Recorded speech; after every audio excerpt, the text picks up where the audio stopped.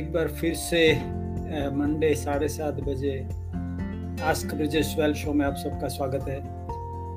ये ask Brijesh wealth show live जो मैं हर मंडे 7:30 बजे करने की कोशिश करता हूँ, छोटा सा, उसकी ऑब्जेक्टिव ये है कि मैं ऐसी कुछ एक्शनेबल पर्सनल फाइनेंस स्ट्रेटेजी या टिप में शेयर करूँ इस लाइव के दौरान, जो मेरे सोशल मीडिया फॉलोअर है उनको अगर वो put it into the action, they would be able to improve their personal finance and improve financial well-being and probably achieve the financial freedom.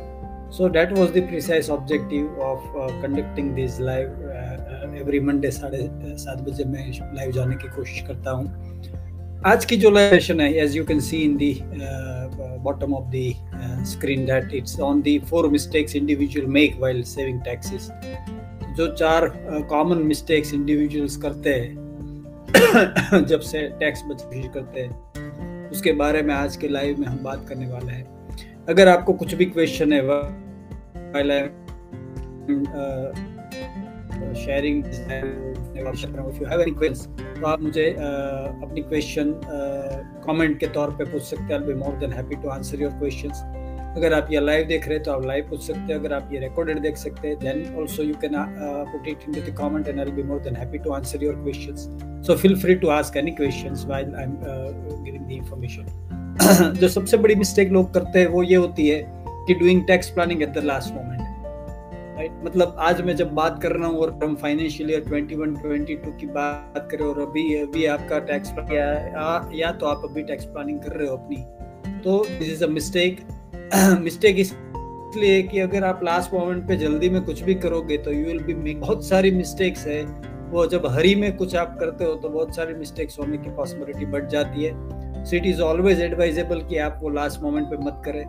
The ideal advice which I give to my clients as well as while I conduct sessions in the corporates and the community organisation, वो ये देता हूँ कि जब भी financial year शुरू होता है, मतलब first month of the financial year which is April, आप अप्रैल में अपनी टैक्स प्लानिंग कर लीजिए। आपकी जो टैक्स लिमिट्स है, मतलब ईटीसी की जो 1.5 लाख है, या तो आपकी एनपीएस की जो है, या वो वॉट एवर टैक्स बेनिफिट वाली आपकी जो एग्जम्पशन लिमिट होती है, उसको आप कैसे यूज करोगे। What will be your insurance, what will be your children's education fee, what will be your PF या तो ईपीएफ, पीपीएफ, और what will be in your ELSS. ये सारी जो प्लानिंग है, कितनी अमाउंट कहाँ पे जाएगी, so that you can optimise your planning और अपनी कैश फ्लो भी ऑप्टिमाइज कर सकते हो। मैंने बहुत बार है कि लास्ट मोमेंट पे प्लानिंग करने के टाइम पे ऐसा होता है जब इन्वेस्टर कम्युनिटी में कि उनकी कैश फ्लो पे बहुत बड़ा इम्पैक्ट आता है, क्योंकि लास्ट 1-2 मंथ में जब वो बहुत बड़ी अमाउंट आपको टैक्स प्लानिंग के लिए इन्वेस्ट करनी होती है, तो you will be have to postpone your जो इमीडिएट कुछ ऐसी प्लानिंग होती है, जो रिक्वायरमेंट होती है, उसको आपको पोस्टपोन करना पड़ेगा। तो आप बोलोगे घर में कि अभी since I am going to invest for my tax saving, आप अभी कुछ जो आपकी रिक्वायरमेंट है उसको वेट कर लीजिए। I will not be able to satisfy your जो रिक्वायरमेंट उसको नहीं कर पाओगे। इस तरीके की सिचुएशन भी बनना चाहते थे, इट इज ऑलवेज एडवाइजेबल कि आप अपनी टैक्स प्लान। दूसरी जो बड़ी मिस्टेक होती है वो unnecessarily buying insurance plans for the purpose of tax saving. जैसे ही टैक्स सेविंग का हमारे लैंग्वेज में जनवरी, फरवरी, मार्च इज अ टैक्स सेविंग, और यही टाइम होता है जब इंश्योरेंस एजेंट्स के लिए एक सीजन शुरू हो जाता है। एंड मैंने बहुत बार देखा है कि मेरे क्लाइंट का जब मैं फाइनेंशियल प्लानिंग करता हूँ तो उनकी जो पुरानी जो फाइनेंशियल एक्शन और bulk of would be in the March. तो ये वही ऑब्जेक्टिव होती है कि वो लास्ट मोमेंट पे करते हैं, और आप उसके बाद आपको जो सामने जो आ जाता है, मतलब इंश्योरेंस एजेंट आपके सामने टैक्स की से बचाने के लिए इंश्योरेंस पॉलिसी लेके आ जाता है, तो you are not thinking about for a while कि ये इंश्योरेंस पॉलिसी आपके लिए सही है कि नहीं, और उसके देखे बगैर मतलब आपको इंश्योरेंस की रिक्वायरमेंट है कि नहीं, और आप एक पॉलिसी खरीद लेते हो और यू बिकम इंश्योरेंस पॉलिसी के आप वो जिसका जाता है कि you become holder of insurance policy whether you need it और डोंट नीड इट। तो ये उसमें दिक्कत क्या होती है कि when you go for ULIP policy तो उसके एक्सपेंस रेशियो ज्यादा होने की गुंजाइश होती है, और अगर आप मनी बैक प्लान में जा रहे हो तो वहां पे आपको इन्फ्लेशन बीटिंग रिटर्न नहीं मिल रहा है, so you are losing the fact. तो ये एक टैक्स प्लानिंग है, इंश्योरेंस अभी खरीद। दूसरा, वेल इन्वेस्टिंग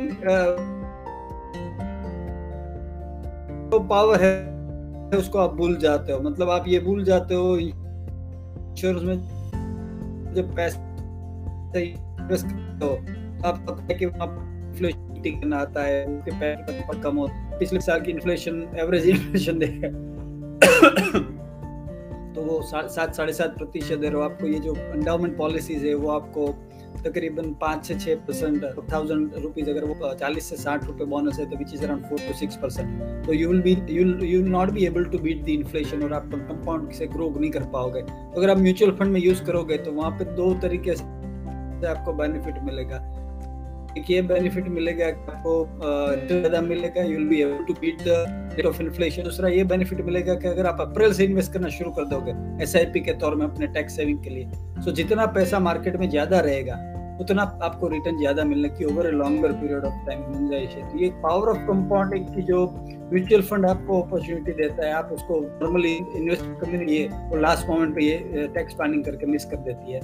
और चौथी जो अपॉर्चुनिटी है वो ये होती है कि failing to optimise all available options for tax saving. मान लीजिए कि ATC में वहाँ पे आपको जो अपॉर्चुनिटी मिल रही है कि जहाँ पे आप PPF में भी इन्वेस्ट कर सकते हो, जहाँ पे आप बच्चे की एजुकेशन फीस भी आपको एग्जम्पशन दे रही है, साथ ही साथ में आपकी लोन की जो इंटरेस्ट है वो भी आपको वहाँ पे मिल रही है।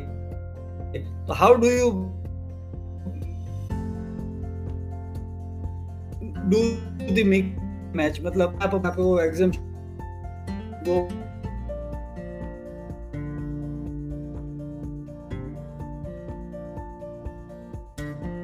तो आपकी ग्रोथ, मतलब जो आप उसकी ग्रोथ को के चलने की कोशिश है, क्योंकि जिन के साथ ऑप्टिमाइजेशन वहां पे नहीं होता है, वो या आइदर इंश्योरेंस में चले जाते हैं जहाँ पे वो इन्फ्लेशन को बीट नहीं कर पाते, या तो उस तरीके की कुछ ना कुछ गलती करते रहते हैं। तो उससे अच्छा है कि आप अपनी जो टैक्स सेविंग अपॉर्चुनिटी अवेलेबल है आपके पास उसको आप ऑप्टिमाइज करो, और जो भी आपकी सिचुएशन के हिसाब से ऑप्टिमल रिटर्न मिलने की जहाँ पे गुंजाइश है उसके हिसाब से आप अपनी ITC और बाकी की सारी टैक्स जो बेनिफिट्स गवर्नमेंट दे रही है उस टैक्स बेनिफिट को आप ऑप्टिमाइज करो। That is what is the need of the hour. So ये 4 बेसिक मिस्टेक है।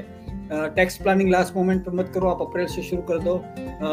Insurance policy unnecessary tax saving के लिए बाय मत करो, आपकी प्रॉपर इंश्योरेंस प्लानिंग करके जो रिक्वायर्ड इंश्योरेंस है वो ले लीजिए। फिर टैक्स सेविंग के लिए आपकी जो प्रीमियम दे रहे हो that will be government insurance के लिए टैक्स ब्रेक इसलिए दे रही है कि गवर्नमेंट चाहती है कि आप आप अपनी फैमिली को अब फाइनेंशियल सिक्योरिटी प्रोवाइड करें, और since you are interested in providing financial security you will be getting tax exemption from the government। तो आप उस ऑब्जेक्टिव को सर्व करें, पैसा उल्टा नहीं करें। इंश्योरेंस इसलिए रहे हो कि आप टैक्स आप बचाना चाहते हो, आप इंश्योरेंस लो और साथ ही साथ टैक्स बचाओ।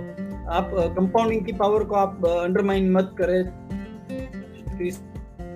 जो मिस्टेक होती है, मतलब आप अपने इन्वेस्ट करना शुरू कर दे अगर एफडी के तौर पे, और आप टैक्स जो भी ऑप्शंस है उस सारे ऑप्शंस को आप ऑप्टिमाइज कर ताकि गेट आप अपनी एसेट को ग्रो करवा पाए, आप अपनी लाइफस्टाइल इन्फ्लेशन को बीट करके आप अपनी जो नेटवर्थ है कर पाए। So these are the major mistakes जो नॉर्मली इन्वेस्ट करता है। तो आज की सेशन उसमें मैं उससे आपको बचाने की ये जो सेशन उसकी ऑब्जेक्टिव है कि I wanted to save you from this 4 mistakes.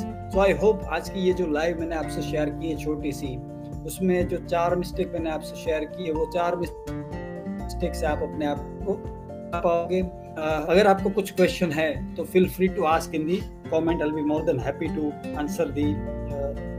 कुछ क्वेरी है तो मैं आपकी क्वेरी को आंसर करने की कोशिश करूंगा।